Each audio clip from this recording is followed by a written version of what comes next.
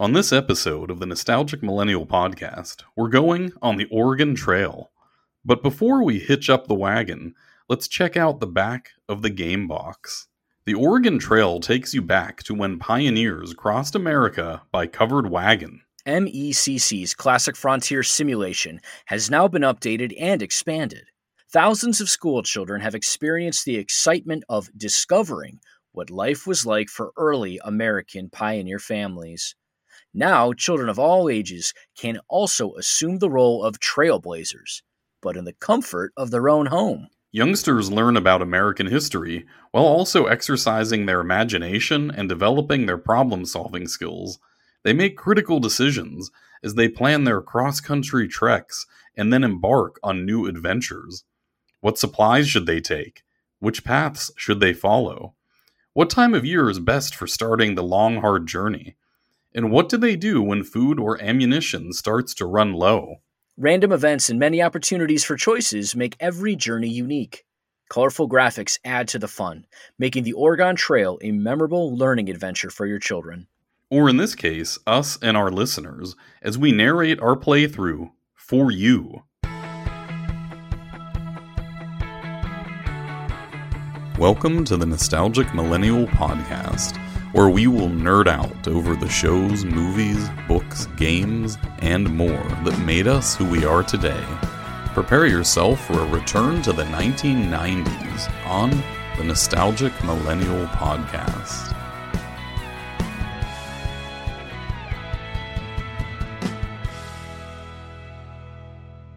So welcome to Matt and I's full run of the Oregon Trail. And so this episode basically came to fruition from the edutainment episode. It was kind of a little small part of that episode where we were talking about educational shows, educational games, etc. We talked about Carmen Sandiego and Wishbone, and we just loved the actual playthrough of the Oregon Trail. And we always kind of wanted to go back, and we might go back again. Who knows? It's just fun. It's exciting. It's entertaining. And so we decided, hey, let's make a whole episode just going on the Oregon Trail, and let's do a playthrough and kind of narrate, discuss our decisions, things we went on. It's such a nostalgic game for everybody listening to the podcast here. This was an old Apple game that I would play at my grade school, and so I adored it, and going back to it, it's just so fun. So I'd encourage you to do your own playthrough here, but we each approached this a little bit differently in terms of how we made our party, and we're just basically going to do a narration of our playthroughs, point by point, checkpoint by checkpoint, kind of letting you know what we did, what happened, and this is a lot of fun to actually write notes for, to do, and record. And so I'm excited to get into that. Obviously, Matt, I know you have a certain segment you want to do to get us started. Before I jump into that, I just have to say that this is another game that I do also adore, and like you said, the edutainment episode, it was really a collection of three very, very major educational bits of nostalgia, from Carmen Sandiego to Wishbone to the Oregon Trail. And since that time, we've done a standalone Wishbone episode, and we thought it was time to bring out a standalone Oregon Trail episode. I'm pretty excited, and yes, our parties were formed somewhat differently with some different ideas behind that, so we'll get into that shortly. As far as I'm aware, we both used the same version of this game, which is the 1990 version, but it was actually a direct copy of the 1985 Apple II version, which is definitely the same type of version that we remember from school. And so this is the most nostalgic version for me. There have been countless other versions of the Oregon Trail. It actually goes back as far as 1974, which to me is just unbelievable. Since we were in this 1990s version, for our segment, Back to the 1990s, did the entire year of 1990 instead of a specific month. Typically, I pick a month, whatever the release was. This was kind of hard to pin down because it was just basically a copy of a prior version of the game. So all I'm certain about is that it's the 1990 version. So today, on Back to the 1990s, we're going to look at the top movies, music, TV, video games, and for the first time ever, books of the year.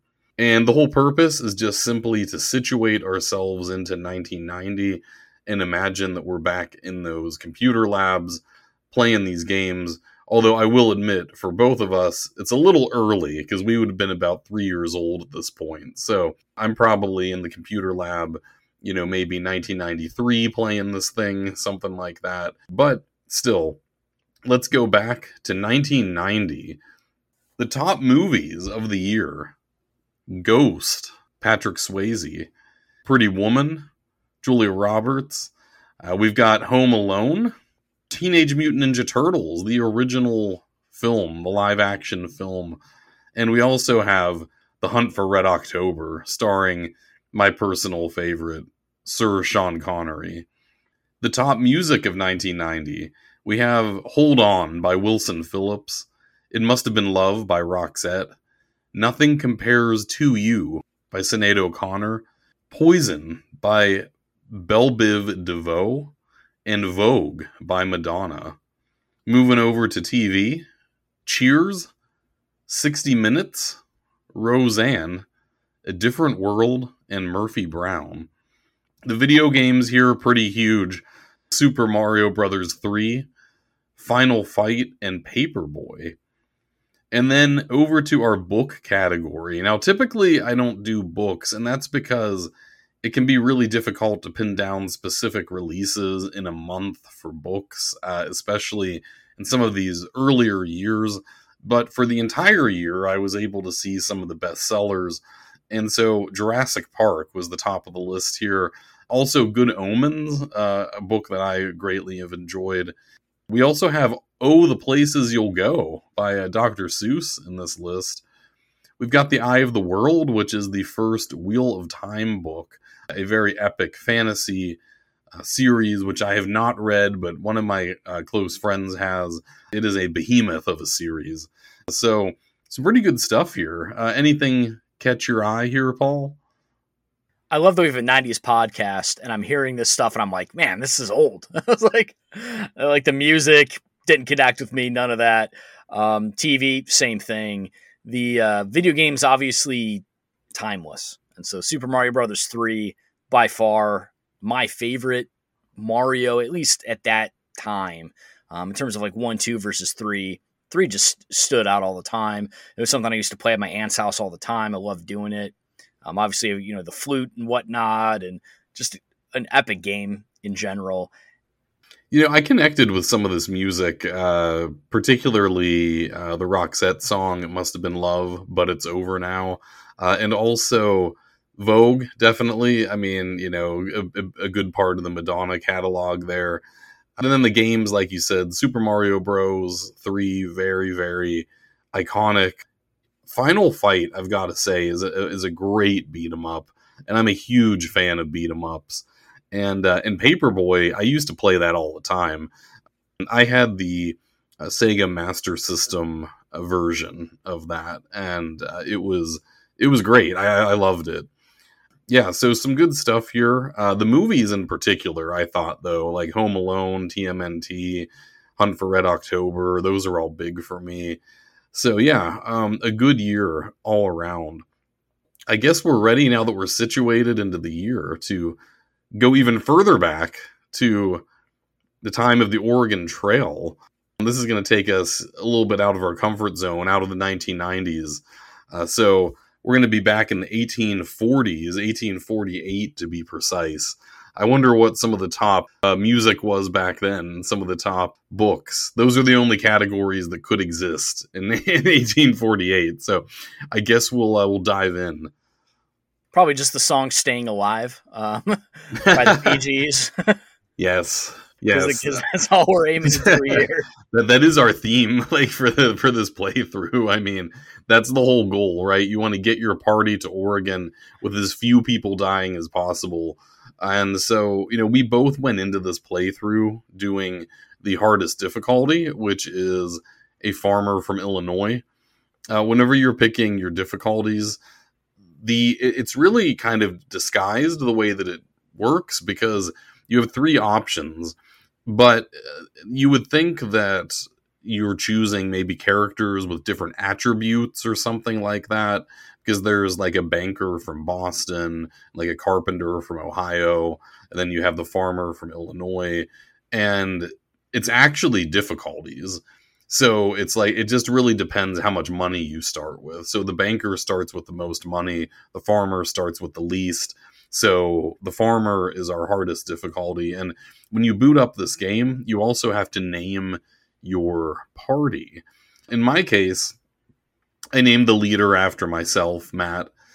And then I chose 4 different figures from stuff that we've covered on the podcast, different movies, shows, etc. Did you have any guesses? So there are 4 slots to fill here. Who do you think I included on this epic journey to Oregon? This is a hard one, and I kind of knew you were going to do this. Right off the bat, I got to say Sardo's got to be on this. You're so close. So I picked Sardo in our original playthrough that we did. If you go back to the edutainment episode, we picked basically, like people that were like our family members or that sort of thing. But then I put Sardo as my like 5th man, and so. So it's got to be Dr. Vink. Dr. Vink. Then. It is Dr. Vink. Yes, Dr. Vink with a v is in fact on my team here. That's interesting. I'm trying to think of other main characters that you may have picked. Well, I'll give you a hint. There, I picked 2 men and 2 women. So you got Dr. Vink. And so the other characters, 2 of them are from film and 1 is from TV. I mean, TV and the podcast, Matt's biggest star is Melissa Joan Hart in some capacity. So I'm thinking like Sabrina or Clarissa. Is that Which one? Which one is it? Sabrina. Yep, you got it. Sabrina Spellman is on my team. So we have Dr. Vink. That was a good one, man. Good guess there. We've got Dr. Vink and Sabrina Spellman. So those are my 2 TV personalities. So you need my 2 movie personalities here. And it's 1 man, 1 woman? That's right. Different films. Right off the bat, I'm thinking maybe Evie from Mummy. Like, it kind of sticks out of my mind. Is that a possibility? You're so close again. It's O'Connell. I put Rick O'Connell on my team here. Oh, man. I figured I needed an adventurer here on this team. So yeah, you were so close. You got the Mummy, definitely. And so there's 1 more person. So then Scream, I would say Scream, Nev Campbell is probably the female. You're right. You got it, man. Yeah, except, it's Sidney Prescott. Yes, but that's, that was remarkable. We didn't discuss, I told you I was going to do this, but I gave you no other clues ahead of time. That was ridiculous. You got at least the movie or shows correct, if not the characters. I'm impressed. Yeah, literally I went through the podcast in my mind, all the episodes, and it just, and Sidney Prescott, obviously, she's not even just Scream. She was also in our Are You Afraid of the Dark episode with Dr. Vink, right? With the soup. So that was like, those really stood out. But yeah, I was just going through my head of all the episodes we'd recorded. I was like, that's got to be it. I'm upset that I missed Vink right away because I forgot you had Sardo in the original. I probably would have guessed Vink, but I knew it was one of them. Yeah, that was going to happen. So just to recap, myself, Dr. Vink, Sidney Prescott, Sabrina Spellman, and Rick O'Connell. So you took a whole different approach, though. So how did you form your team? Yeah, so this was kind of interesting. At first, I kind of wanted to do like biographies of like the history of people that maybe went on the Oregon Trail itself. And so my wife actually had a website that basically had Pacific Northwestern like biographies of people. So I kind of went to that to kind of look and say, hey, could I like use them in the story? And then it was actually their biographies of like how they lived, how they died. And then it just kind of seemed bad to like use their name in whatever this was. I didn't want to like solely someone's name or whatever. And so I was like, okay, I'm not going to do that. But I did want to have unique characters and kind of a story. So I honestly went to a Dungeons and Dragons type approach. And I don't know if you've ever played, but basically you have these like little minor biographies behind people to kind of like give them some kind of origin. Oh, And I've so played. Now, did you roll for stats and everything too? nothing that intense, but I definitely approached it from the sense of certain personality characteristics, certain skills and attributes and whatnot, just generally. And so, I'll go through them now. And basically what I did is I just developed 6 characters, kind of who I wanted as part of the party. And then I rolled to see who would be joining the party.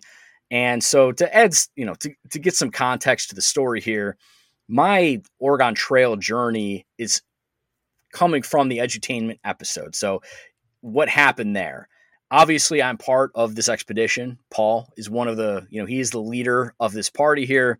Obviously, I have 4 of my fellow travelers. Now, for those that are familiar with the edutainment episode, I am a skilled carpenter from Ohio.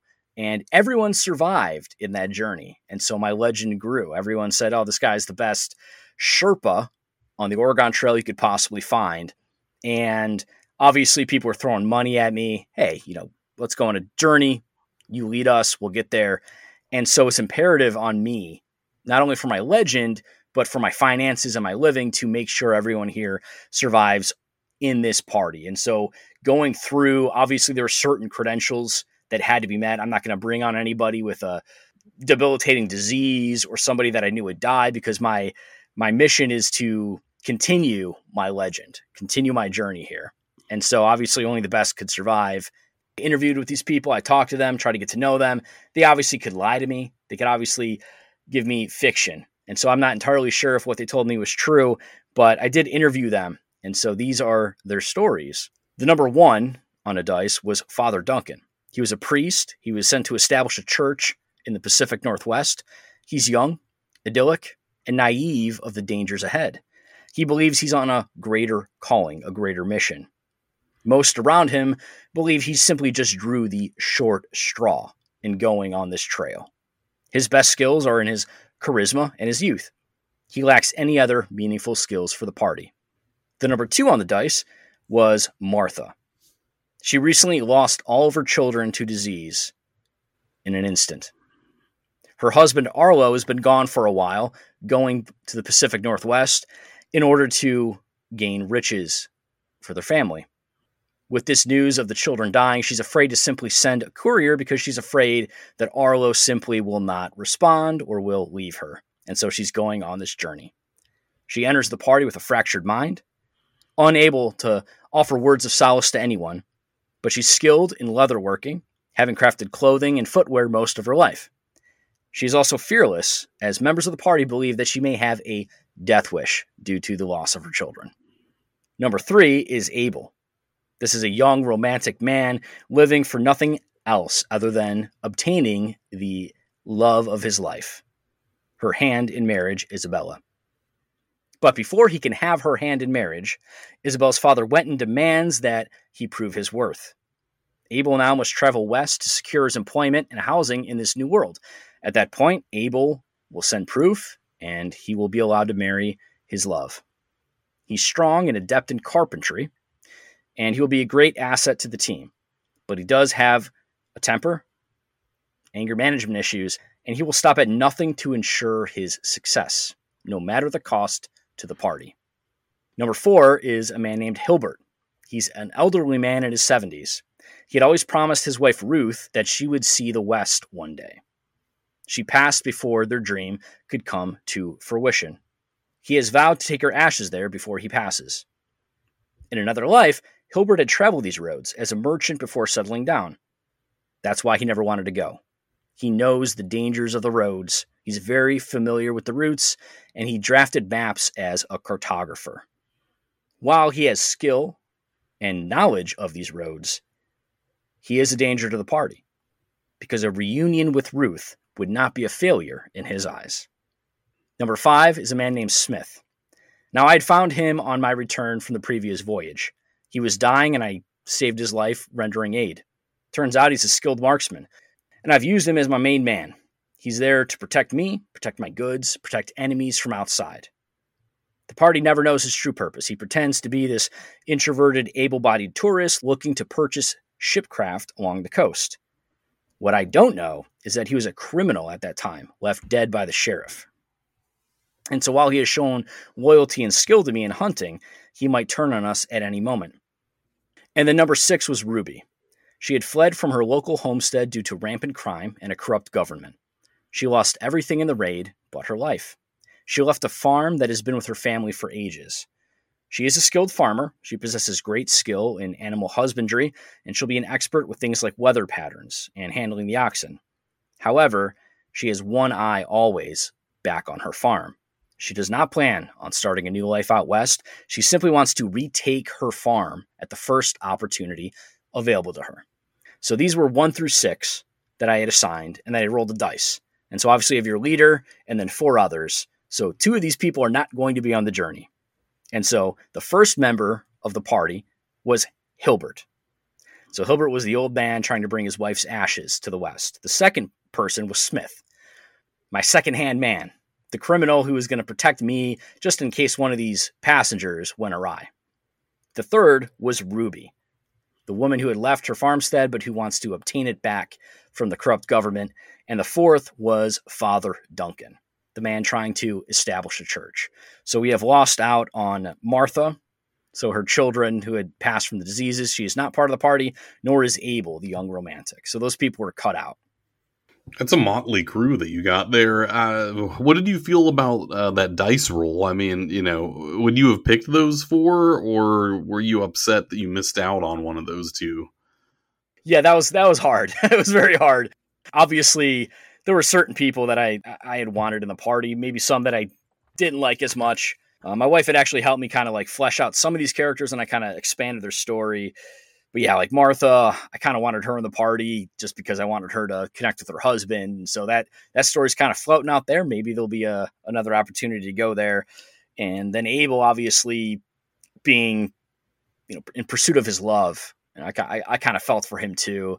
But unfortunately, you can only bring 4. These are the 4 that made it, and they got to pay up next time, I guess. Pay me more money to join the party.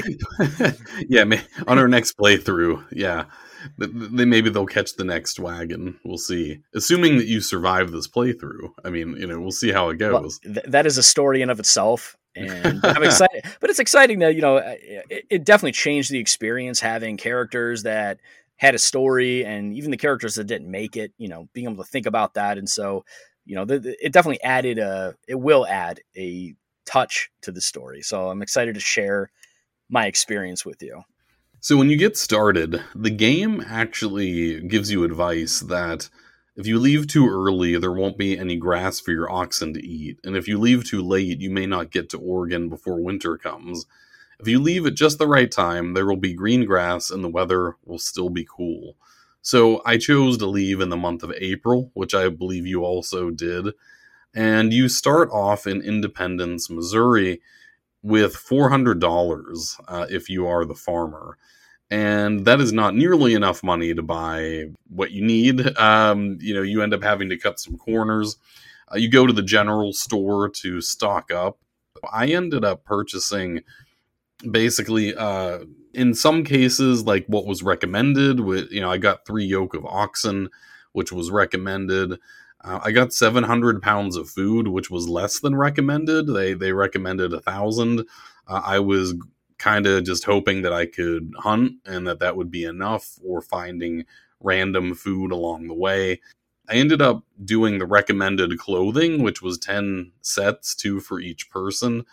I got 5 boxes of bullets, and then I got 1 spare part of each of the wagon parts. So there are 3 different wagon parts that you can get spares. So I got 1 of each. And then we left Independence on April 1st of 1848. So how was your setup? Yeah, I picked April as well, just because it seemed like a reasonable month. And, before I began this journey, I had a lot of issues even assembling my party. There was this farmer from Illinois for my first expedition that spread some rumors that maybe I had an easy trek based on the direction I took. And so I had to kind of bat off these rumors of this unnamed individual who suggested maybe I had an easy trek. Do you have any idea who that individual might be, Matt? Well, I'm not sure who that could be. Who would have an axe to grind from before? I don't know. Who is this mystery man? You are. Wait a second.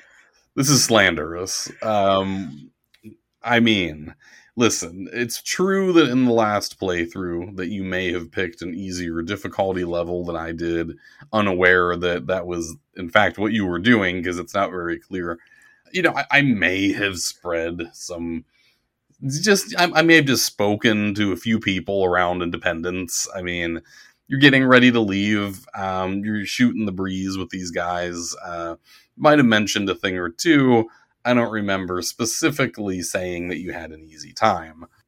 I'm just saying you're going to be sued with a defamation claim pretty soon here, because here you are attributing my success in the first run with the difficulty level. Now, for those that don't remember, in the edutainment episode, I inadvertently picked an easier difficulty and had everybody survive. This time I made sure that I indeed was on the farmer difficulty to prove all the haters wrong. And in terms of the initial purchases, I went with a more conservative approach because I did remember not needing bullets and food as much. So I bought 500 pounds of food at $100. I bought 2 of each equipment for a total of $60, 3 boxes of bullets, which I'd actually said was about what you need for an entire run.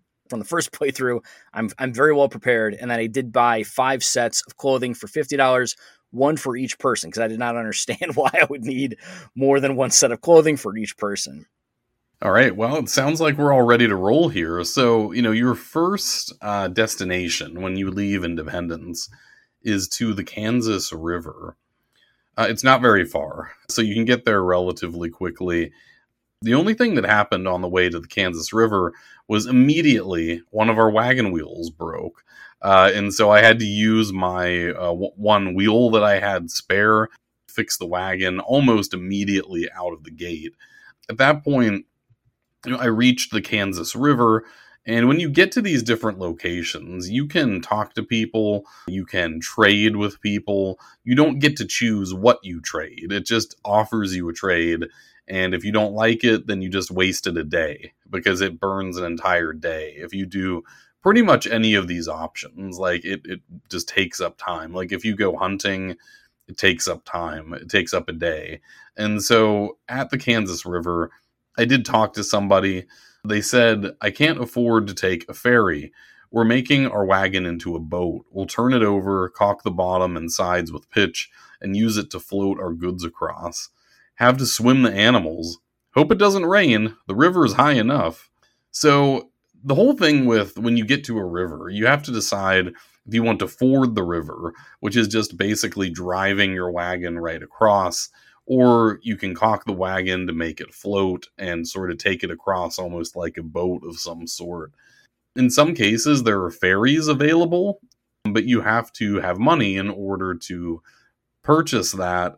And I spent all my money, right in Independence on all the supplies. I had no cash left. So what I learned is that basically you only want to ford the river if it's pretty low, because you're going to be submerging your wagon. And so if it's more than like a couple feet, you probably want to try to float it instead.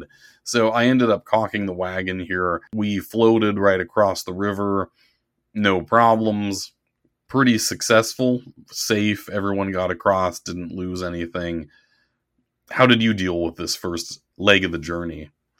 So you're saying if you do any of those options, you lose a day? Like if I talk to somebody, I lost a day? Or if you like explored a trade, you lost a day? Is that what you're saying? The talking I think is okay, but the ones where you're doing like an action where you like, definitely I know doing the trade spent a day, and like doing hunting spent a day. So there are options where, it burns an entire day to do the option. There are some other things you can do that don't cost anything. Like because like you can look at the map and like that's a free action. Okay. But there are certain actions that just burn an entire day. Yeah, I knew hunting burned a day. Talking, I did not know it burned a day, and I did not think trading did. Although none of the trades were ever good, so I just ignored them. I don't think the talking does. I think it's the trading that does. Even exploring the trade, or actually, yes. Yeah, even exploring the trade. Yeah, it's kind of ridiculous. Yeah, it's pretty rough because like the trades are terrible. I mean, the trades are really bad. I've hardly ever come across a trade that seemed fair or that like it was a good deal. Pretty much ever. I mean, if Sardo was here, he'd be like, but I'm losing on the deal, because that's what you typically would be doing in most of these. Yeah, I mean, if you had Sardo, though, you would not lose a day doing a trade. Maybe you get good trades, I don't know. Or you end up trapped inside of like a crystal ball, But yeah, I think that, the trades are pretty rough, because a lot of times the proportion is way off. It'll be like, you're giving up something valuable for something that isn't, or a lot of something for a little bit of something else. So, I mean, the trades are just not... I've not had much success with them at all. Yeah, the trades are pretty much give up a ton of food. You have a certain amount of food, and then every single day you eat up a certain amount of food based upon the people that you have. And then basically they'd be like, hey, give us 300 pounds of food for like a box of bullets or one of the equipment parts you have 2 of. It was never viable, but I always explored because, hey, why not try? And so here, you leave Independence, you get this really cool pic of the town. Like each one of these places has this really cool image, obviously, pixelated and whatnot. You get Yankee Doodle Dandy playing in the background here, kids and wagons, a dude with a gun. You're leaving here. And I started with a steady pace with meager rations. And basically, steady pace is basically you can go slow, medium, and fast. This is basically the slow pace. You're basically saying, I've got all the food in the world. I'm going to take my time. Meager rations is basically you're eating what you need to eat, but you're not going overboard. So that's kind of like the middle ground, as opposed to like starving yourself or overeating. And I took the same approach. I should have mentioned I did both of those things. If you go full rations, you just run through food like it's nobody's business. So yeah, I think meager is probably the way to go here. Yeah, and that's what I started with, and it makes sense. How the game works is every step is basically like a turn. It's kind of like turn-based, and you can stop. And if you need more food, you can just go hunting for a day, get more food. It also shows you the weather conditions, your party's health, and so you can kind of monitor that per step, because it does give you basically a day per step, and you can kind of see where you're at. But yeah, I went with that, and I was like, you know what? I'll see what happens. I can always change based on my party's health, the conditions of the weather, etc. And so you get to the Kansas River and kind of look around. Again, a beautiful picture here. You have the river with clouds. You get a nice image of a tree here, and you get your 16-bit music. Really nice touch here. I talked to people any opportunity I had. You can actually like talk to people over and over again, which is kind of interesting to give you a different perspective. I didn't know that till later, but here I had talked to a person who told me that the ferry operator said not to ford any river deeper than 2.5 feet. And so if it's 2.5 feet or deeper, caulk it or take a ferry. And I had saved money specifically for ferries because I didn't want to risk crossing some of these rivers. That's why I saved about $100 just for ferries in case I needed it, or if there's a part or food, an emergency fund, if you will, but mainly ferries. But here, though, the ferry, though only $5, which is nothing compared to what I save, it's 3 days to use the ferry. And so I was like, I'm not doing that for 3 days. I mean, that's a long time to just kind of sit around. I'm fine with the money, but that's 3 days of eating, 3 days of weather. You have to be wary about approaching winter. And so I was like, I'm not doing the 3 days. I had no idea that it took 3 days, because I don't think I've ever, like in recent memory, had money to do a ferry. So I assumed that it was just like an automatic, like you get across for free. Like, I mean you pay, but like for no danger and no time, and you just get across. So apparently there's a big trade-off with time here. For sure. And that's why I saved money, because I didn't want the risk of going across any of these rivers, because I know the damage that can happen from it. I did not contemplate the timing, though. And so it's like I saved all the money basically for nothing. And I was like, you know what? It's 2.5 feet. I mean, that's nothing. This river was 4.2 feet deep. So 2.5 feet, they're saying you could basically ford the river, just like walk across. Here, you're caulking 4 feet. I mean, that's nothing. So I was like, okay, I'll do it. Wagon tipped over, lost 90 pounds of food from the beginning. So you had it tipped success. Over right at the beginning? Yeah, you had massive success. I had a tipped wagon. I was like, man, I saved money for a ferry, didn't use it because at the time, took a very conservative caulking approach and still lost. So 90 pounds of food, that's no joke. I mean, that's a whole day of hunting if you're getting max food, which is 100 pounds. So that was pretty devastating to start off with. That's sort of the downfall of hunting, is that you can shoot, a buffalo, which is the largest thing you can get, and you can get upwards of close to 1,000 pounds of food from it, but you can only carry 100 back to the wagon. So it doesn't matter at all, like if you get these big kills or not. Later on, I'm not going to go over every time I went hunting, but not too long after this, I did a little hunting, got a buffalo for 957 pounds. You still only get 100 back. So you're really limited to what you can do there. I feel like that's also based on difficulty level. I feel like you get maybe more pounds of food on different difficulty levels. But yeah, unfortunately here, you're losing 90 pounds of food. Devastating. And then we're heading off here to the Big Blue River crossing, which is the next territory here. And so good old Ruby here, the farmer trying to reclaim her territory from the corrupt government, contracts measles. We have fair health in the party. We move 2 more steps. She passes away. She dies from measles. Wait, what? The very beginning? Very beginning. Just right off the bat here. There must have been something in the water. This must have been like terrible water or something like that. I have no idea. There's nothing I can. Devastating, man. This is devastating. Right at the start. Oh no. Yeah, I have no. Again, I was a fair health. I guess maybe I could have rested or something like that. I changed to filling rations after this just because I was like, maybe that's why. But it was literally 2 steps, so 2 days from getting her measles into her death. I was like, I didn't feel that was a very meaningful opportunity to interact. But no, that's pretty devastating. I mean, I think there's a certain amount of random chance to these things because, if my party was at fair health, then I pretty much just kept pressing on. The times that I would rest were if they fell down to poor, or if it was even very poor, I tried not to let it get that far. But if it was like poor, I would rest for like a day, see if it went back up to fair, and then I would keep going. So, I mean, I feel like there was just nothing you could do right there. I mean, I did at times increase rations as well, depending on that, and put it back down to meager later. There's sort of some management with that. I did have one, I guess, cataclysm here, although it did not lead to a death, but somehow, perhaps Ghostface popped out of the wagon, but Sydney ended up with a broken leg right after we left the river, the Kansas River, on our way to the Big Blue River. But apparently she was able to press on. She is Sydney Prescott. She probably just taped it up and she's good to go. She is used to getting slashed quite a lot. But this broken leg, I was worried here, and I did rest briefly, like about, I think, 1 or 2 days, just out of fear that this would lead to a death.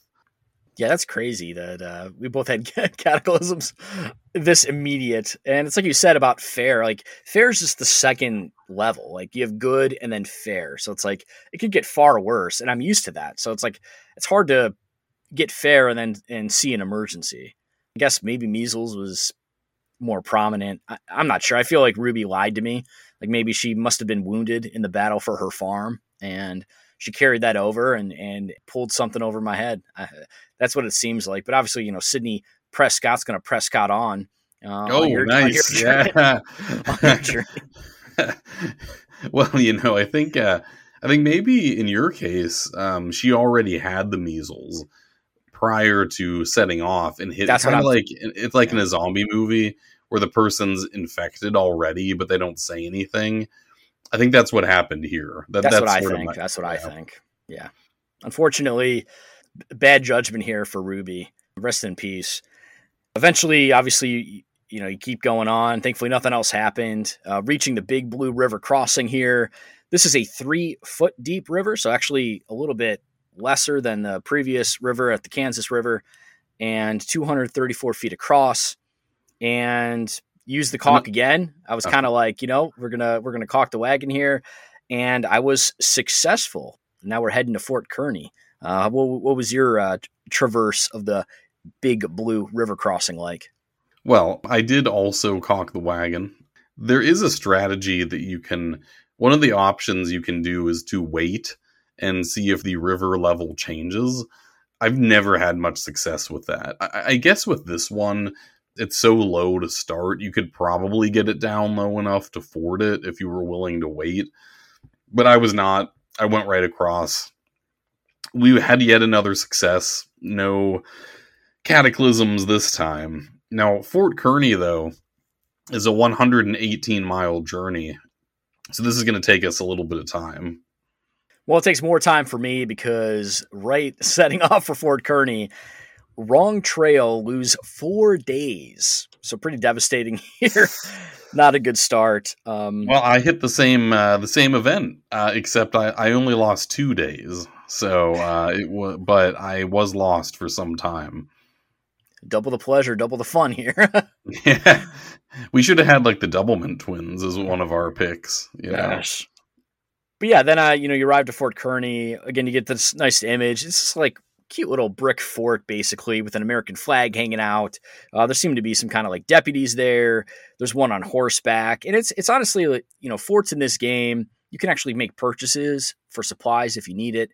So it's kind of nice. These are kind of the places that you want to rest and refortify yourself on. Obviously, in the beginning, we don't really do that, and it's May 1st at this time, so we've now passed a month, and then we head to Chimney Rock after this. So this is April 24th for me when we get to Fort Kearny. And yeah, I didn't really do anything there. The forts were pretty useless to me because I had no money. So I couldn't purchase anything.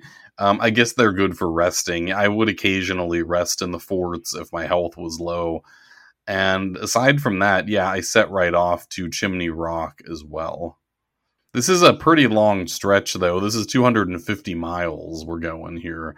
And so on the way there, I did do some hunting. I took down, like I said, a couple buffalo, a deer. The deer typically give you a little bit less than the 100. They tend to be maybe like 70, 80 pounds, something like that. I had no events despite this long 250 miles, other than doing some hunting until I arrived at Chimney Rock. So did you have any other encounters on your way there? Of course. A little bit about hunting here. It's basically like a 2D traverse where you're basically like roaming around the screen, and you basically have like north, south, west, east, and then your directional pad, and you kind of have to like aim your gun and then hit the space bar to hit an animal. And like you have squirrels and bunnies, which aren't even worth using a bullet for. But you just got to hit like 2 deer, 1 bear. But the problem is, like, especially this run, for whatever reason, I had so much trouble like trying to maneuver, because in order to move up, like you don't move up, you hit enter to like walk forward, and then you're trying to like move while you're doing it. And it's so awkward. It's so awkward. And if you shoot, because there are obstacles in the way, because there are trees, rocks, bushes. If you hit anything, like the bullet will stop. It doesn't go through them. So you have to like make sure that you have a line of sight. And with the kind of janky controls, it's really not easy to move around. It's not even easy to aim, because you have to use the number pad like to sort of go to like different directions, like how you're facing and aiming. So it can be tricky. It can be it's not a gimme that you always get something every time that you try to hunt, because sometimes the animals just don't pop up in the right part of the screen, or they go too fast, or you get stuck somewhere. So, it's not as easy as you might think. And it's like you said about the obstacles. It's like grass and stuff, and you can't go through the grass. If there's a rock, you can't go through it. It's literally like a wall. And the problem is some of these setups are designed where it's like a whole wall of obstacles, and the animals don't go through them either. And so they'll like appear and just run into an obstacle and kind of like a ping pong paddle, like bounce off and just leave the screen. And so you basically have to like position what I did was I positioned myself in the center where I had like the most range, and you just kind of like pray that an animal is going to appear to hit. but it's kind of like RNG, but I didn't find that I missed a whole lot when I had an opportunity. It was just, there's some maps, because it's RNG in terms of where the obstacles are and whatnot. It's kind of RNG in terms of getting like a wide open space where you could have a bear appear.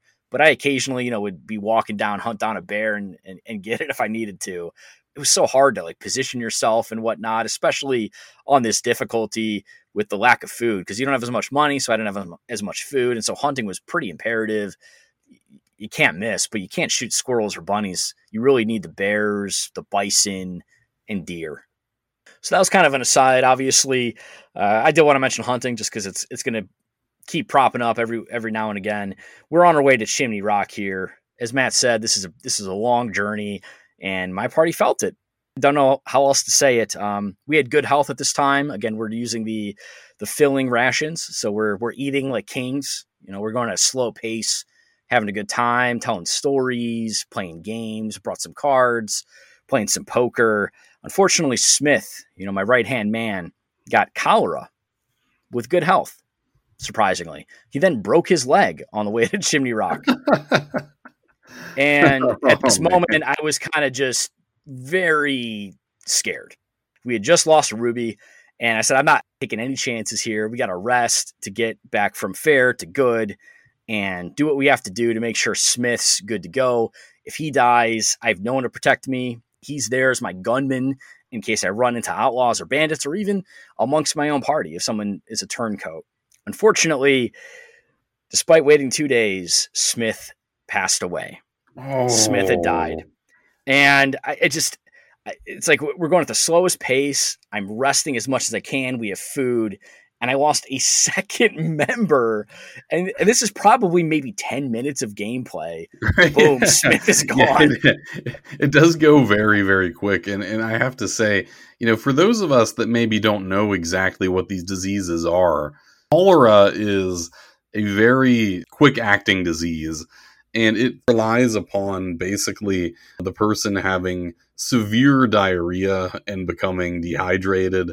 And apparently it can kill within a very short period of time. So I guess that in the case of Smith, I don't know, you said he was a criminal in his past lives here. Maybe this was the end of the road, for him here, the end of his escapades. Well, I had said that I had picked him up from his near dying state with a broken leg, whatever he had. It seems that was never actually fixed. It seems like the initial aid rendered here to Smith was not sufficient, and it carried on here. And so despite different successes with Smith, he is gone. And Father Duncan also contracted a fever. So we don't know what disease he has, but Chimney Rock is no joke here. I've lost 2 members, and I just have another one with a fever. So this is not a great start. Well, perhaps, Father Duncan, contracted the fever whilst tending to Smith during his illness, I will say Father Duncan gave last rites to each of these people. He's been, very charismatic, sending them to heaven in every way he could. And so he's been very useful here for the party's morale. But unfortunately, apparently I needed a doctor here on this trip, because it's unfortunate. I mean, he may be saving souls, but he's not saving lives here.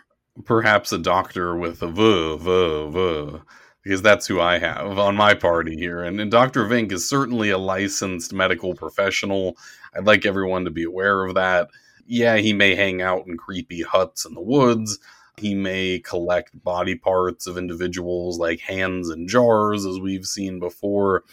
But he knows his way around a medical facility. He knows what he's doing. So Dr. Vink here coming in clutch. We haven't had any major illnesses yet, just that broken leg from before. So when you reach Chimney Rock, basically you have this sort of person that you can, and again, the people are sort of random, I think, but I had an individual that I talked to, and they told me that Chimney Rock by moonlight is awfully sublime. Many Indians come to our wagon with fish to exchange for clothing. We bought a number. They understand a swap and no swap, seem most anxious to get shirts and socks. Now, this made me think that if I went into the trade, that there would be like Native Americans that I could trade with, because that's what the person was talking about. But it's not really it doesn't necessarily correlate at all. And those things that they were talking about, like the fish and the socks and the shirts, like it doesn't necessarily come out that way whenever you go into the trade screen. So I didn't really end up making any trades here either. This is one of our first checkpoints other than the fort where it's not a river. So we don't have to make a decision about how we're going to cross as we get to Chimney Rock. And so we can just actually set out to our next spot, which is Fort Laramie.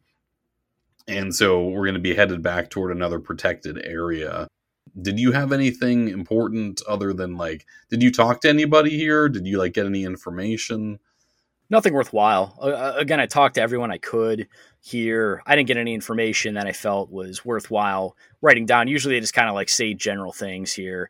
Chimney Rock, it's kind of a cool place. I mean, it's literally just like a big rock. It's kind of like a volcano. Hilbert here, again, he's this old man trying to bring his wife's ashes to the west to journey here.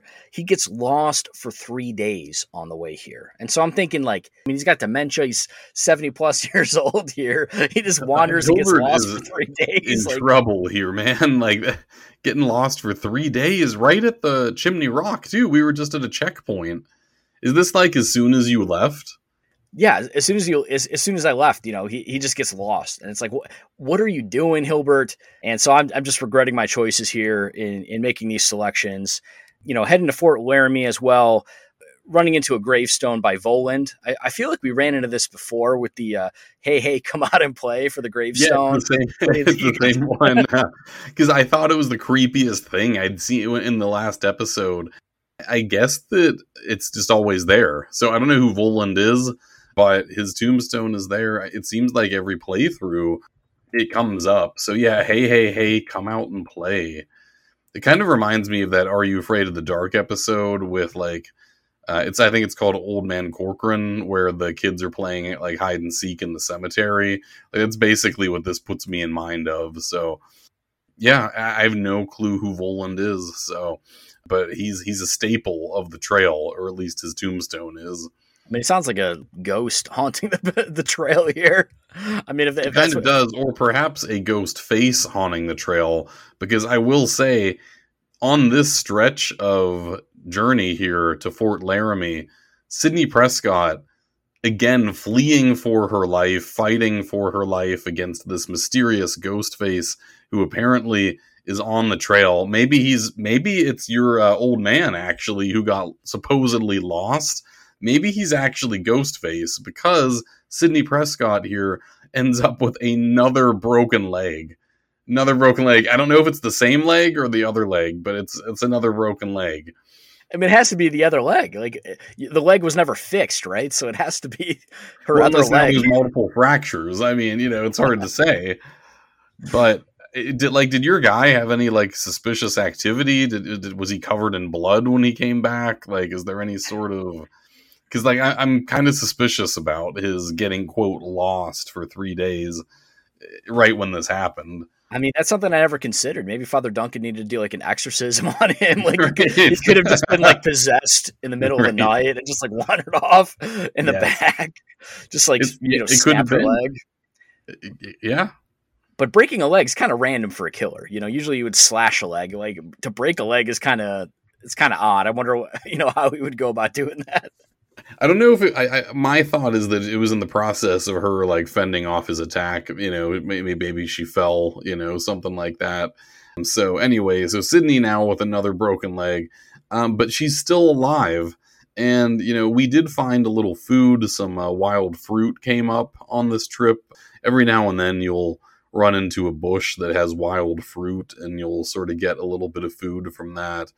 And then we pretty much just ended up at the fort on May 22nd. When I got to the fort, I talked to a Sioux brave who said that the Pawnee are the mortal enemies of the Sioux. I would not hesitate to kill any Pawnee I meet. So this is pretty intense. We have a blood feud here. This really just put me in mind of the show Parks and Recreation. I don't know if you've ever seen it. But Pawnee, Indiana is where this is set. And we're not in Indiana here, but it definitely brought back vibes of that show just because of that name of that tribe. Anyway, At the fort, again, I did nothing because I have no money. Did you make any purchases? No purchases here. It's a really cool fort here. It looks like it's made of sandstone. You got some teepees in the background here. There's some horses and a backdrop of mountains. Looks really, really homey. I enjoyed being here. There was a woman here that I talked to. She told us not to dig a water hole and to only drink river water, or else we would get cholera, like her husband who died last week. So some great advice here. Unfortunately, I've already lost a party member. Somebody's pulled in the water hole. That's some advice, sage advice from Woody right there, about the water hole. Yes, very good, very good reference there. Yeah. I'll correct myself here. I did buy one oxen. I had an oxen that had passed, so I replaced it. Again, no idea like how many oxen you need. I just 3. It recommended 3 at least at the beginning, so that's 3 yoke of oxen. So that's what I had. 3 yoke of oxen is 6 oxen, I guess. So yeah, I just replaced the one. That was the one thing that I had done. And then we head to Independence Rock. And for me, this is around, I reached Independence Rock June 23rd. So that's kind of my time frame here. And big mountain in the background here. There's a river, several wagons on the trail. Pretty somber music, actually. Kind of took me out of the mood a little bit here. And then, from Independence Rock, just went straight on to South Pass. Well, on my way to Independence Rock, this is a 190 miles journey here. I started running into some problems with the grass and water. I kept hitting, it would say, inadequate grass and little water.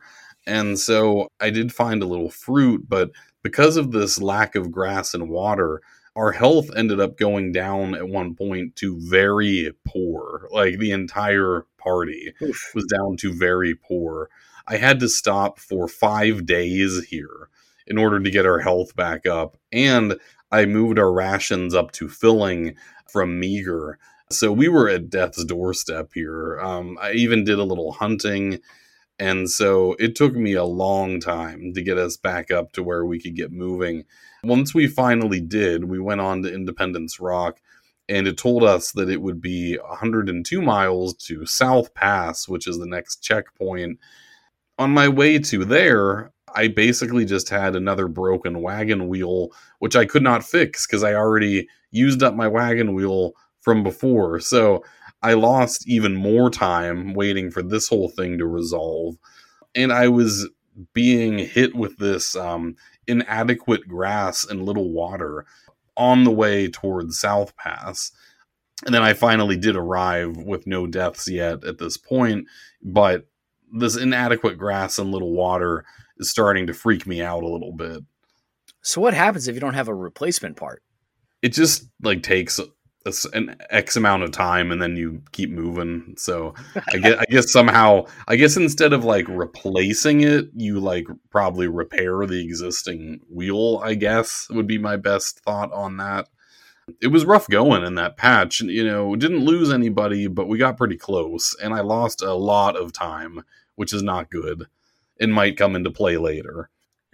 Well, I guess the one benefit of losing 2 party members is you don't have to eat as much food. So, food. It's actually a really good point. It would make it a lot easier. Yeah.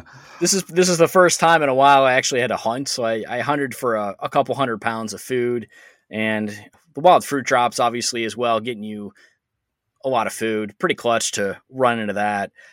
On this way, unfortunately, Father Duncan has now added typhoid in addition to his fever. So, I would attribute, although they are 2 separate symptoms, 2 separate conditions, I would say that his fever was related to the typhoid. But, so that's where Father Duncan's at here. Again, we have good health in the party. I have no idea what to do with Father Duncan here. He's the Mr. Charisma trying to make everyone happy, make everyone feel good, but he's not doing all that well himself. Just to be clear, typhoid fever is usually spread through contaminated food or water. So maybe, again, we have some sort of, let's say, intestinal issues going on here. We're going to have some rough times ahead for Father Duncan. So I hope that this clears up pretty quickly. Yeah, so it's me, Hilbert, the old man with dementia, and Father Duncan here. So I can't think of anyone that maybe like poisoned his food or something like that. Yeah, I hope Father Duncan's gonna be all right. Well, I mean, it's not his style, but according to my theory here about the old man being Ghostface, this also is a little suspicious, just saying. So once we get to South Pass, I talked to a Mormon traveler.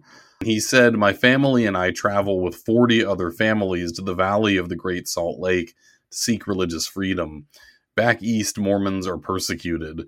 In Utah, we'll join together to build a new community."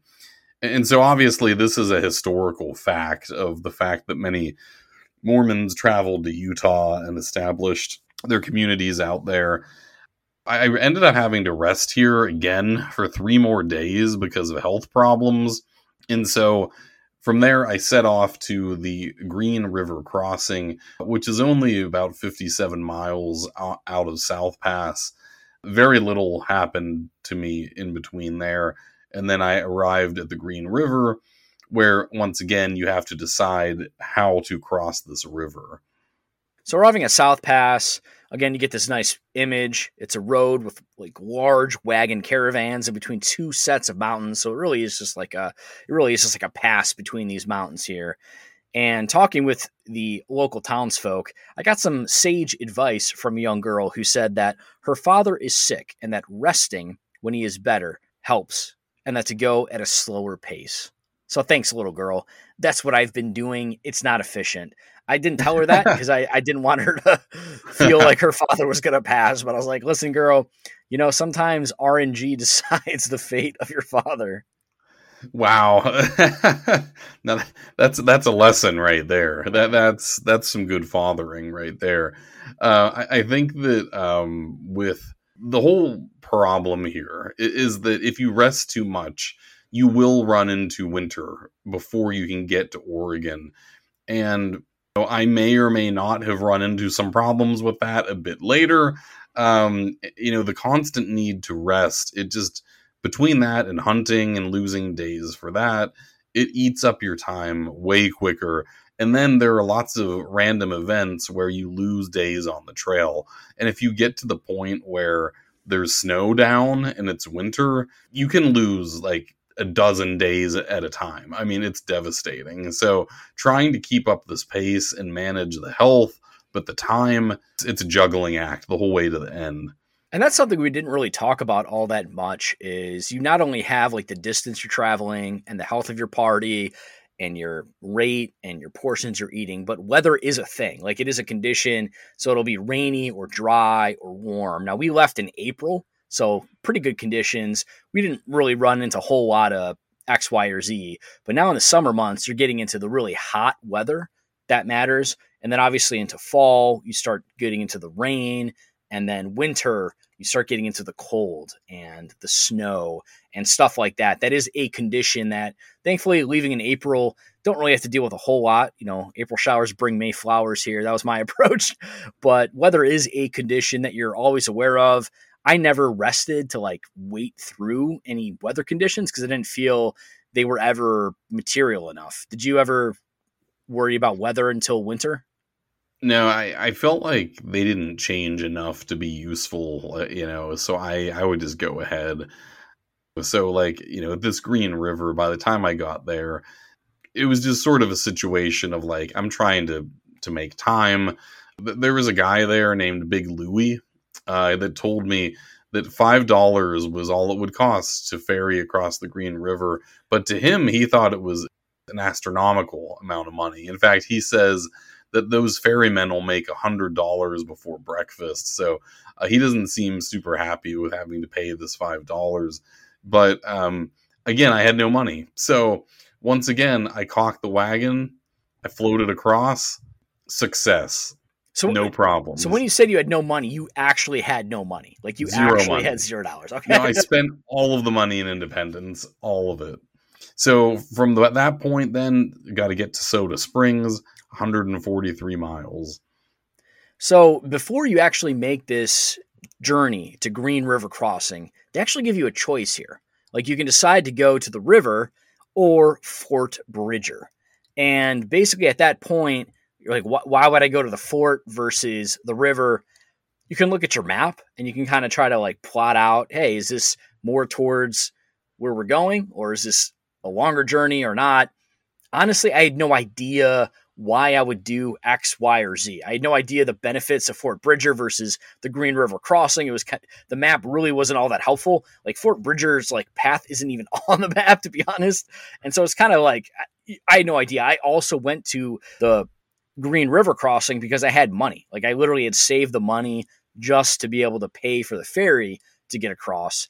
And so that's why I went there. But I have no idea like the benefits of going to Fort Bridger versus the Green River crossing. Did you have any idea like why you made that choice versus the fort? My thought and assumption, and I thought I saw something on the map, was that it looked like the Green River was just faster. It looked like it was closer toward the goal. And I assumed that the fort like was probably there as like a safe option. And I was trying to make time. So I was like, all right, we're going to the river. We're going to cross the river, keep moving, we keep pushing. So I'm not really sure what would happen if you went to the fort. My hunch is that it probably takes longer at that point. But again, forts don't offer me much benefit because I have no money. So it's like I'm not going to buy anything at the fort. So I'm going to caulk that wagon. I'm going to float it, and guess what? Success. I'm actually upset here. I feel like you got RNG on your side here because like I had starved myself of supplies to save money here. So I had used the ferry. I had $74 remaining after that. This river. So remember in the beginning of the episode, we had discussed a little bit about the advice given from somebody at 2.5 feet. Do not ford the river. Caulk the wagon. This is 20 feet deep, right? 400 feet wide. And you just caulked it no problem. Whereas I had failed earlier. And it's like, how was that possible here? I mean, I think if you caulk, you have a pretty high chance of success, to be honest. Spoiler alert here. My wagon never flipped over in the entire journey. We just got across every river. So I don't know, maybe there's a little magical touch here, because we do have Sabrina Spellman on our side. Maybe she's helping us get across that river. Maybe, Dr. Vink has some sort of maniacal but effective method to cross the river here. Maybe Rick O'Connell, remember, he ends up on the right side of the river, right, Benny? So, I mean, if there's anybody who knows how his way around a river, it's Rick O'Connell. So, I mean, I'm going to say that probably his leadership in these moments, he made sure that even if we didn't have all the horses, we did end up on the right side of the river.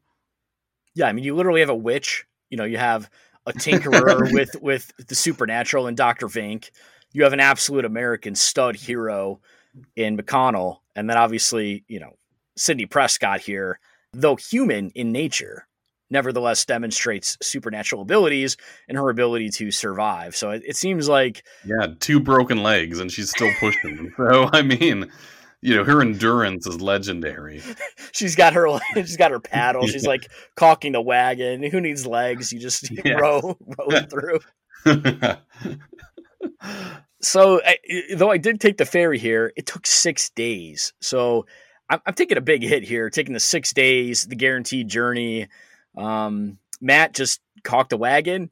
0 days, no problem. Just got across. So I'm not being rewarded here for my insistence on having the money for the ferries. Apparently, the ferry was not the ideal decision here. So, unfortunately, though, after I did cross the river, we started to hit some hard times here. On our way to Soda Springs, I ended up putting our rations back to meager because we were starting to run low on food. I had to do some hunting. We did find some wild fruit. And then Rick O'Connell, I don't know how this happened, got lost. And we spent 5 days trying to link back up with O'Connell here. I don't know what he was up to, if he got on to some kind of treasure hunt. Could have been anything. I mean, but whatever happened, 5 days wasted. Then, and this proves to be somewhat devastating later on, there was a fire in the wagon, and it resulted in the loss of 38 bullets. Now, if you remember, when we left Independence, I only bought 700 pounds of food. The recommended was 1,000. And keep in mind, I still have all 5 people, so I'm going through food at a much faster rate than you are at this point. And this is bad because my whole strategy was I'm going to rely on hunting to make up the difference in food. So just hold on to that thought. But anyway, then again, I don't know if Emotep's involved here, but Rick ended up with a snake bite. Rick O'Connell with a snake bite here. And so I rested for one day. I figured that's all he needed. This is O'Connell we're talking about. And we got moving. We finally got to Soda Springs, where I did talk to a random person here. Her name was Celinda Hines. Shout out to Heinz Ketchup, to Pittsburgh, to my hometown, to Heinz Ward, to all of the Heinzes out there. But anyway, Celinda Hines says, the Soda Springs are so pretty. Seem to spout at regular intervals. Felt good to just rest and not be jostled in the wagon all day. When I get to Oregon, I'll have a soft feather bed and never sleep in a wagon again. Some lofty goals here. I'd be curious to see if she actually gets her feather bed. But regardless, we have reached another checkpoint, and it is a mere 57 miles to Fort Hall from this point. I mean, we're getting lost. Doesn't add up. There's something supernatural going on here. 100%. I don't know if maybe he had a falling out with Vink and he ended up getting hexed or something, or what occurred, or Sabrina perhaps. But the fact that O'Connell, I feel like he had something important that he was doing. The snake bites got to be related. I feel like there's some sort of like mythology involved there, something with Emotep or Egypt relating to snakes, perhaps. I'm not really sure, but that baffled me, that entire succession of events. The one thing that did not baffle me is that O'Connell apparently is still a stud and he's still ready to go, because despite being lost for 5 days and then bitten by a snake, he's still up. We're still moving. Yeah, with the snake bite, getting lost. I mean, I think Dr. Vink, man. Like, I'm thinking this is getting me like Phantom Cab vibes here. I got to think he's up to something. Definitely doesn't add up at all. No, if I'm going to be suspicious of anyone in the party, it's going to be Dr. Vink. At the same time, I look at the fire that happened, losing bullets. I mean, how is that even possible, first of all? And how is that your only, like, you lose no food, you lose no person, you lose bullets? Just the bullets. No clothing? Nope, no clothing, just the bullets. Just the metal bullets? I've not lost any clothing so far, and you have 10 sets. You have 2 sets per 10 person. Sets. You have twice as much as I do, although I guess with the dying members of my party, it's more proportionate now, but you have plenty of clothing. So it's interesting. Like that was the casualty of the fire was very, very strange. So on our way to Soda Springs for my journey, this is July 22nd for me. So we're getting into the heat, if you will. And it's me, Father Duncan, and Hilbert here carrying the weight. Father Duncan, in addition to his other maladies, has now gotten exhaustion and measles. Oh, man. So this is he has 4 conditions right now. Just pouring it on. Oh, man. And so, yeah, it's like here, Soda Springs is really cool. It's a nice big lake. A lot of people sitting around the water, putting their feet in, kind of relaxing. And I felt this was the opportunity to really just, rest. The ox were even resting. I let them get some rest. I really wanted to make sure everyone was 100% before leaving here. And especially for Father Duncan, he was really feeling it, but he was still, talking to people, converting people at Soda Springs, saving souls, doing what he needed to do. But he was not feeling it. But maybe the Soda Springs could cure him here. And so basically I had rested several days to make sure I had good health. I was very, very concerned about Father Duncan. And so basically I unfortunately came down to 43 pounds of food, which is not a lot of food for your party. But it's what had to be done. And so heading out of Soda Springs, again, we're heading to Fort Hall, which is about a week away in terms of distance here. And guess what happens? Hilbert, the dementia man, gets lost for 5 days. He gets lost again. 3 of those days, we had no food. So we had 0 food. As soon as we stepped out, he got lost. So I couldn't even hunt. Just absolutely devastating. Then I was like, okay, we're out of food, so I'm going to go hunting. And I guess this is probably my fault. We had no bullets for hunting. And so I wasted a day without bullets. And, very devastating that I did not consider that, especially, I've been at forts before. I have money. I could buy bullets. I just didn't track it. So I wasted one day here. And again, we had no food. Thankfully, Fort Hall was pretty close. It wasn't that big of a journey. We'd already lost so much just like waiting around. And then a thief stole 2 oxen on the way.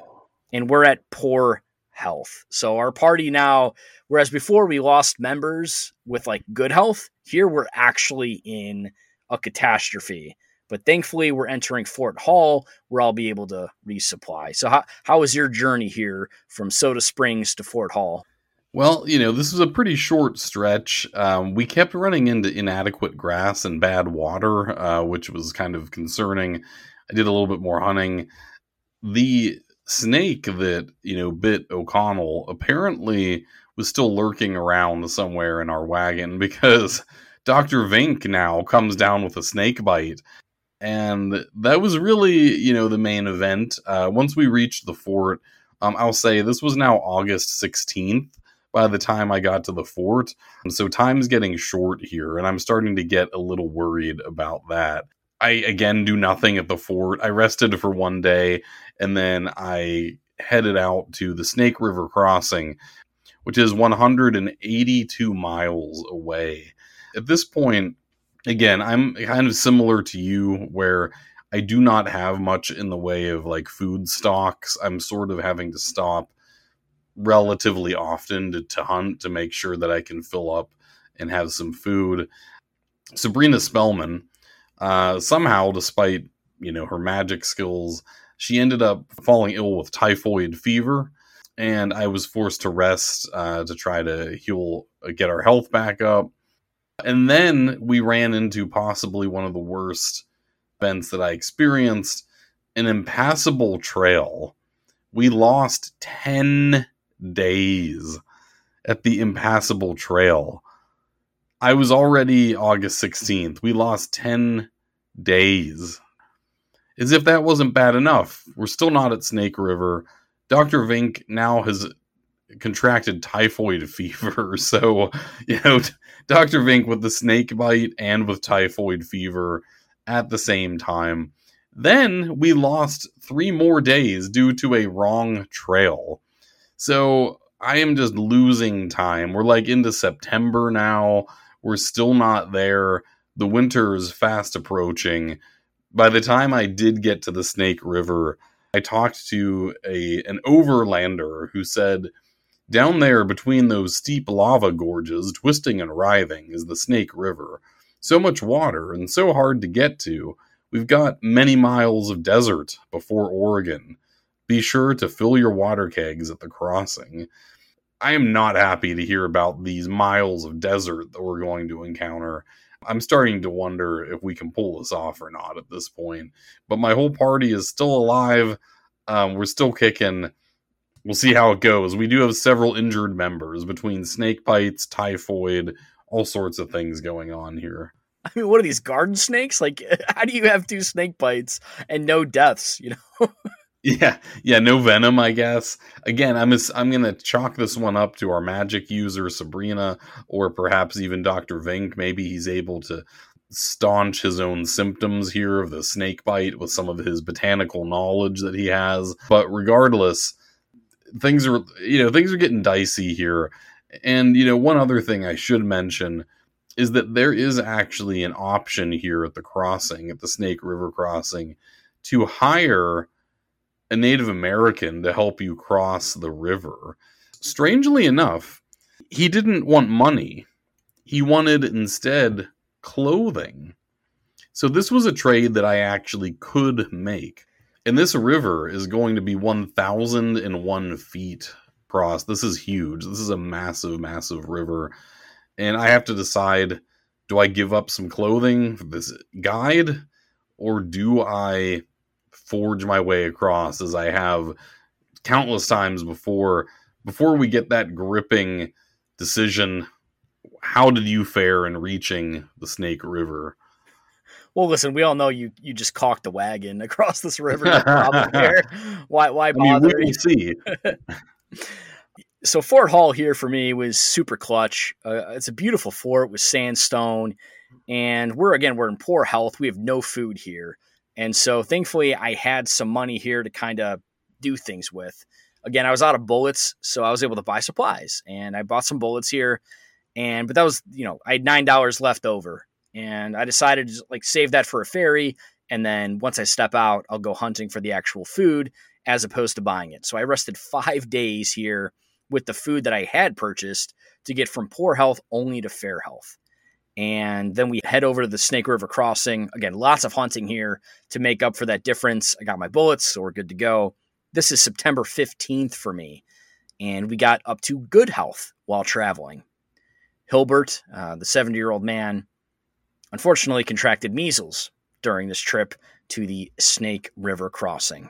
And then soon thereafter, he passed as well. No! Oh, no. So I will say Father Duncan, read him his last rites. We burned a pyre in his honor. We saved his ashes. And so now I have his ashes and his wife's ashes as I journey west to distribute them the way that he would have wanted. Absolutely terrible journey for me here. Father Duncan, broken arm in addition to his other 4. Oh, no. Was it related to the last rites? Did he roll a 0, like a critical failure when he was giving the last rites, and he carrying the broke body his arm in the process? Carrying the body to the pyre, his arm just fell off. The weight was too much for him. I mean, at this point, how is Father Duncan alive? These are good questions here. He's got 5 conditions, and you said 10 days for an impassable trail. I got 6 here. Equally as devastating. But again, at this point, food's not really an issue anymore because it's just 2 people. But yeah, 6 days, we're worried about winter coming.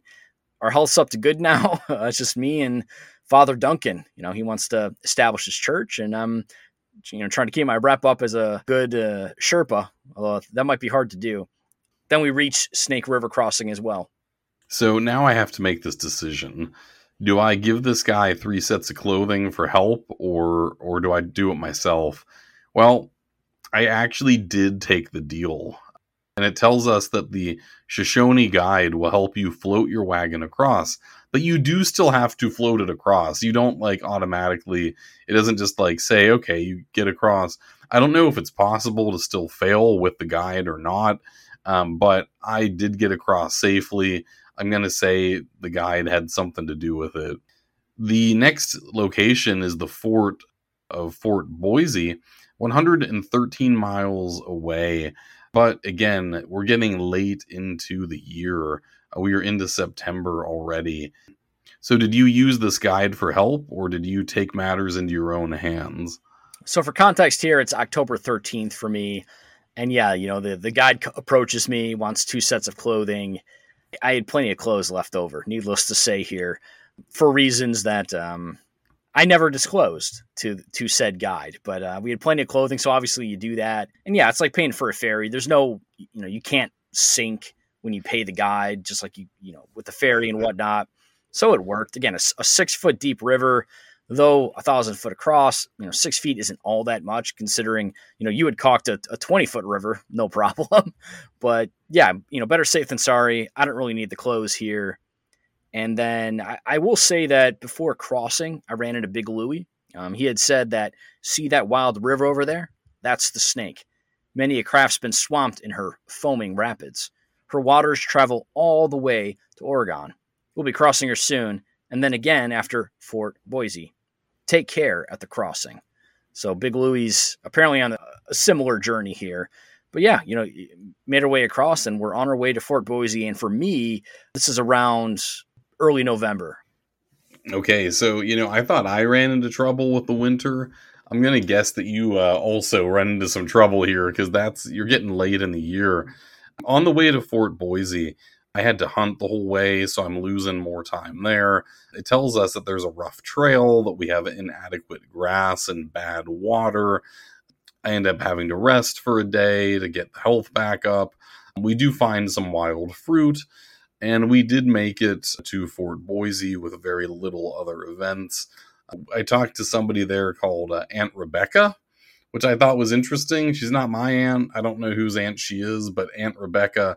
And she tells you that prices are higher at every fort along the trail, which at this point in time, you're basically like at the end, like you're pretty close. And so it's like, thanks for the advice now that I'm at basically the last fort. So thanks a lot, Aunt Rebecca, for that. I'm thinking Aunt Becky from Full House. That Oh, immediately came to my mind here. Yeah, Fort Boise's it's a nice place. It basically is it shows us this big wooden fence surrounding the fort, beautiful family. You have a young kid and a baby and an oxen and near a mountainside. So it seems like we're getting to the end here. And I had arrived November 5th. So we are approaching winter. We're at poor health. I decided to rest 2 days here to get it at least to fair before moving on to the Blue Mountains. Going to the Blue Mountains, winter has come to an extent, right? I will say that Father Duncan here is having some trouble. He broke a leg day one on this journey, and then a broken arm. So Father Duncan here. I mean, outside of a snake bite, he probably has every condition you could possibly have. He's still trooping on. He's still dysentery. Going. No dysentery. Yeah, no dysentery, no snake bite. So he's still going with the grace of God here. But what's interesting, dysentery is the thing that everyone always references, the Oregon Trail. You have dysentery. I don't think any of us have yet had a character with dysentery. Now, I'll see if that stays true as we get to the end here, but kind of funny because we've had lots of other maladies occur, and other catastrophes, but no dysentery yet. Well, in the edutainment episode, I talked a little bit about the Oregon Trail card game, and like snake bite and dysentery were like the insta kills. So, you had 2 snake bites, not instant kills. I'm curious where that came from, where they were like, oh yeah, instant kill, but yeah, no dysentery yet. Obviously that disease would be terrible, but it's probably not pretty good having multiple diseases and a broken arm and leg for Father Duncan. But he's no. This is rough. I mean, I don't know how this man is still standing. Literally. Yeah, I had no idea, and I was worried, honestly. And so I actually changed up what I was doing. I went to a strenuous pace because we had our first blizzard and lost the day, and I was like, I'm not dealing with winter. I'm not dealing with the cold. We got to get there as quickly as possible. And so I was like, you know what? Apparently doing steady pace doesn't matter all that much. So let's just go as fast as we can. So I went strenuous pace all the way into the Blue Mountains, and we arrived there December 6th. So right now, after I leave Fort Boise, we do hit our first blizzard as well. And this was only October 11th. But we had a severe blizzard, and we lost 1 day because of that. We ended up with also little water, inadequate grass. There were heavy fogs that were starting to happen. We lost 1 day because of the fog. Then, as if enough had not happened here, and I guess my theory about your old man being Ghostface, I mean, typically there are 2 ghost faces, so maybe he was, but there must be another out here on the trail, because Sidney Prescott, for the 3rd time in our journey, has a broken leg. The third time. So you're right about the multiple fractures. It's got to be multiple fractures. Leg. It's got to be. Well, it's like in Scream, where it's like the obvious villain has been killed, and you're like, well, who could it be? So like Hilbert, he's dead now, right? He's dead. Correct. So he can't possibly be the one breaking Sydney's leg over and over again. So you got to look at your party and reevaluate your decisions here about who it could be. Yeah, so I mean, Sydney, having a rough time here. We did reach the Blue Mountains, and by the time I got there, it was November 1st. And the next checkpoint is 125 miles away. So I'm starting to get a little nervous. I didn't realize how far back you were time-wise, because I'm about a month ahead of you, but I'm still getting hit with blizzards and snows and fogs, and I'm just getting real nervous here. Yeah, it's interesting that you're getting hit with the winter that early. Maybe there's no benefit to it. I'm not sure. I mean, it seems kind of odd. I don't know if it's linked to location as opposed to time, but it seems like, I guess you could technically have winter storms in November and whatnot, but obviously I should be hit harder with the winter stuff in retrospect, looking at this playthrough, but it really doesn't play a role all that much. And, arriving to the Blue Mountains here, it's just a gorgeous place, a beautiful mountain view here with trees. And then you have a decision here. And so this is kind of the final decision about where you want to go. Yes, you can go with the Dallies, which is basically the river as equivalent, or go to Fort Walla Walla. And again, kind of like we said before, where it seems like the fort's probably a little bit further, but safer. And then you can take the river with the Dallies to be a little bit quicker. And given, Father Duncan's condition, to me, this was kind of a no-brainer to me that I had to do it quick. So I went with the Dallies, and I don't have much left. It's like I'm kind of at the end of my ropes here. I had a thief take a lot of my bullets. I'm running low on food. It's basically I can't just continue at this long pace. And so, yeah, before I actually headed to the river, I had decided to rest to get myself fair health to push forward. This is December 12th. And then during this process on the way to Dallas, Father Duncan got typhoid again. And so, typhoid. But we're almost there. I mean, we're almost there. We just have this last crossing. So did you make the similar choice, or did you go to the fort? No, I made the same choice. You've got to keep pushing here. I'm starting to get really nervous that we're not going to make it because of the lateness of the year and the winter.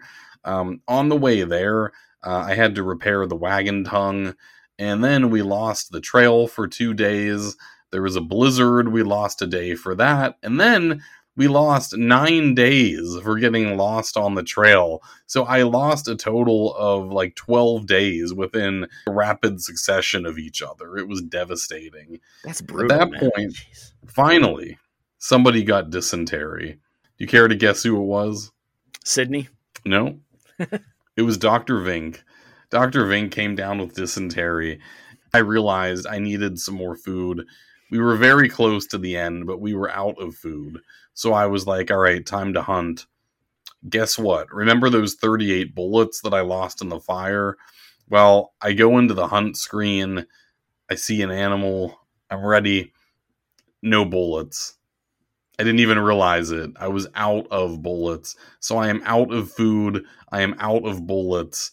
We were just outside of the last destination here, but I'm hoping and praying that we can make it in with nobody starving to death. As I'm looking at our health, it starts deteriorating rapidly because we have no food. So we are down to very poor health at this point as a party. And we arrive at the Dallies in very poor health. And of course, I have no money. So I'm going to be doing the little mini game to try to make it down the river. And we'll have to come back to that. But did you make it to the final checkpoint? Yeah, so I arrived there December 30th, right in the dead of winter here.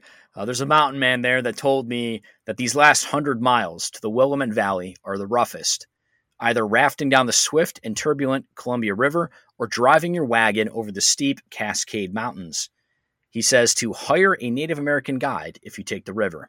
So I will say that I had $9 at this time, and I did not feel that would be enough to pay the toll.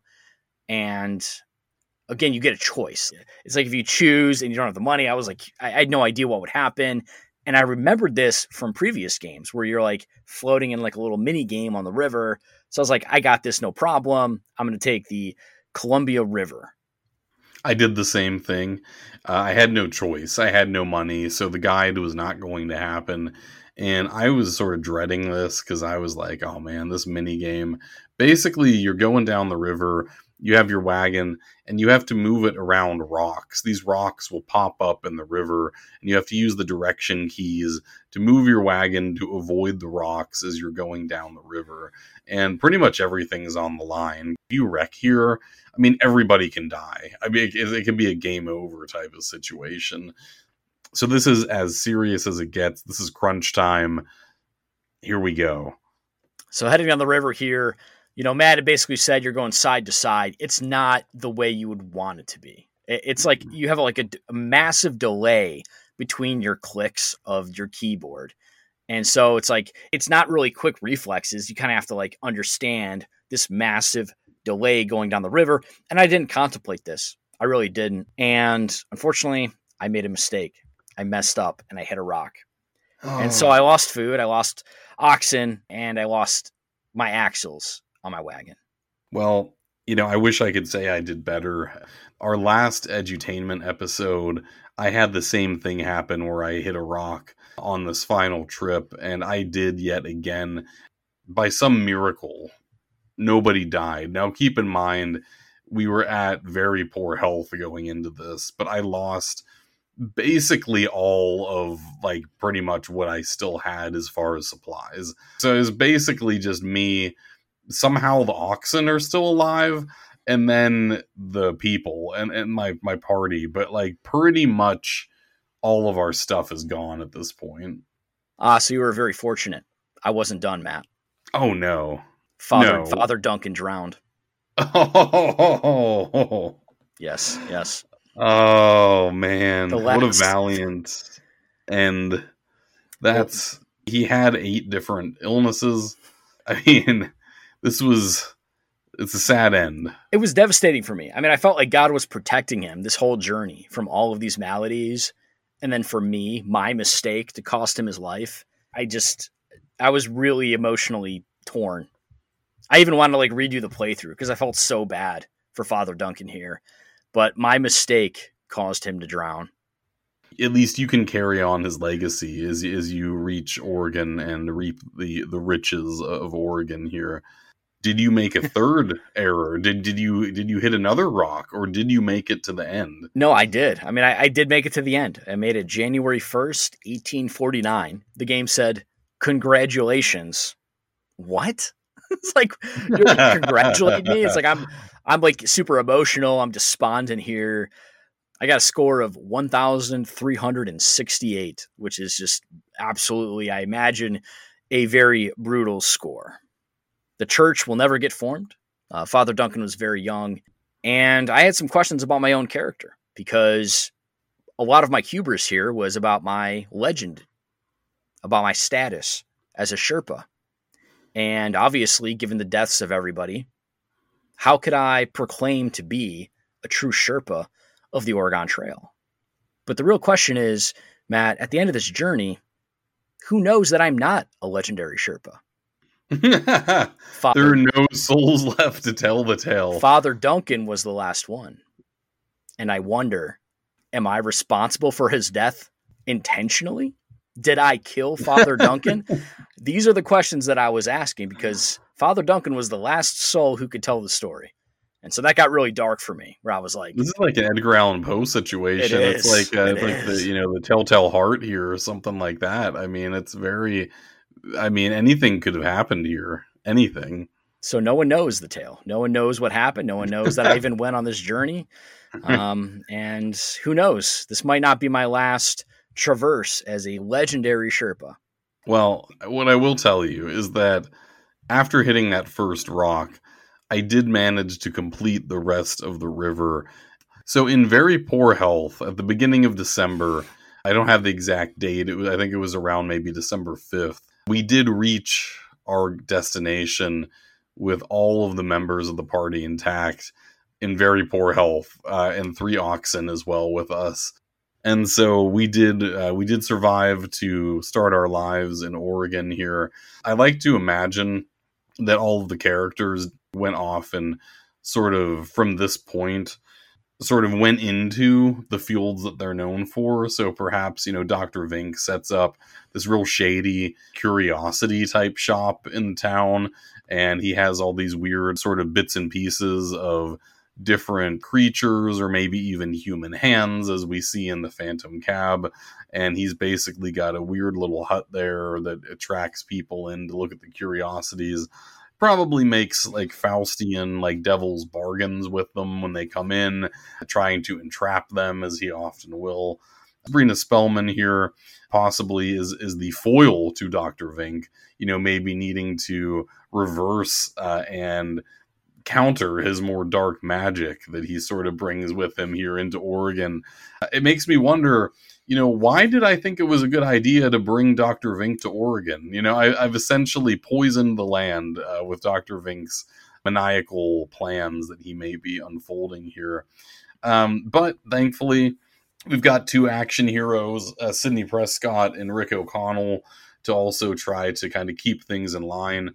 If Dr. Vink ever, reads from the Necronomicon or something like that, and we end up with all sorts of horrors visited upon the town, then, Rick O'Connell and Sidney Prescott will be ready to sort of send him back to the abyss that they came from. So overall, I may have caused a little drama for the settlers in Oregon here, but hey, it'll make a good movie.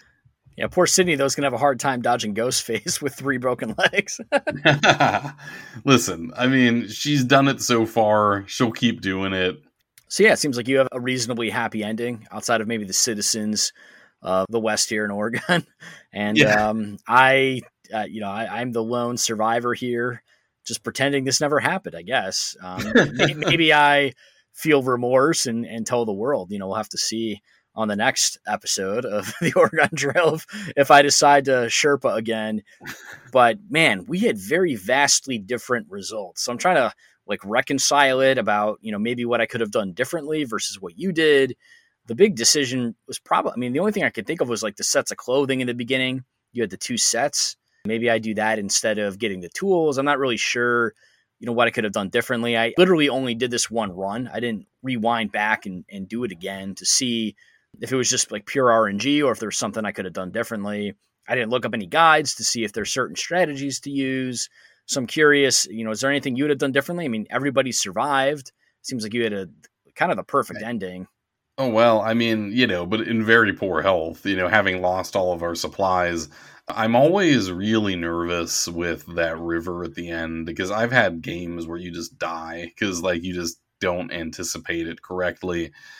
I think I got lucky, to be honest, because there were a lot when I hit that first rock, somebody could have drowned and they didn't. My wagon never flipped when I caulked the rivers. And, I did run out of food at the end, but thankfully I was close enough to the end that I was able to sort of limp into this last little leg of things here. But overall, I think there's a certain randomness to it.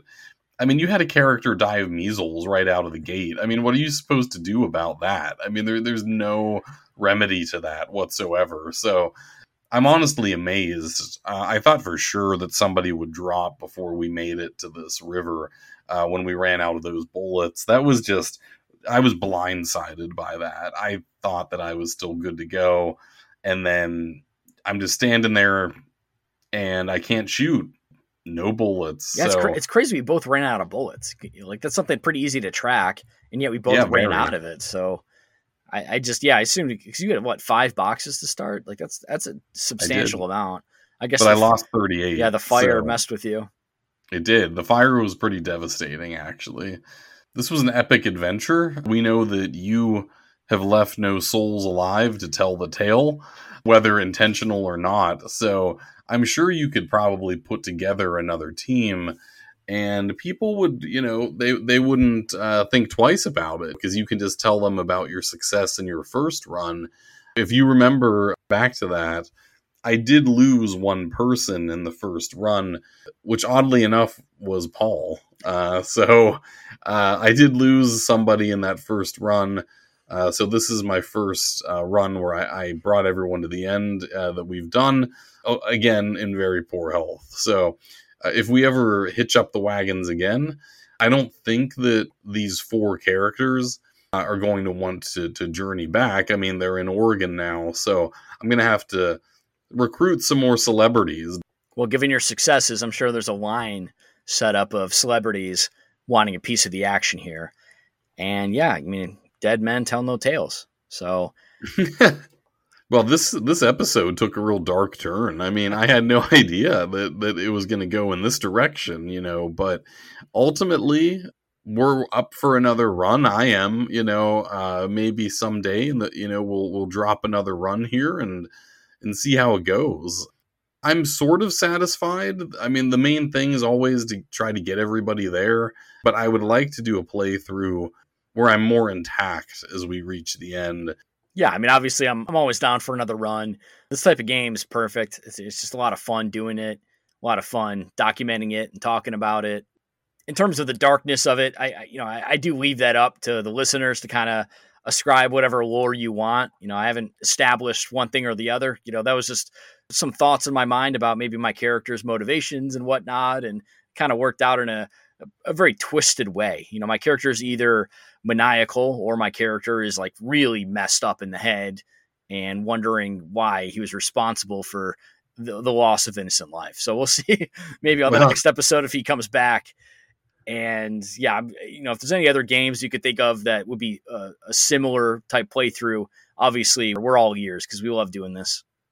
And one thing that we did find out is that there are Oregon Trail Choose Your Own Adventure books. So we haven't really looked at them yet, but that's a possibility that we might look into those some more, and you could have some more Oregon Trail time. So however it happens, whether it's another playthrough, a book, or another game that perhaps is similar in some way, or that we could do in a similar type of run, we'll have some more content, some more gaming content. And for now, we're just going to have to live with our respective paths here and look to the future. Follow us on Patreon and Instagram at the Nostalgic Millennial Podcast. Our Patreon offers access to special posts, a Discord server, and bi-weekly exclusive episodes. Spend time with us there until our next new episode, when we return to the 1990s.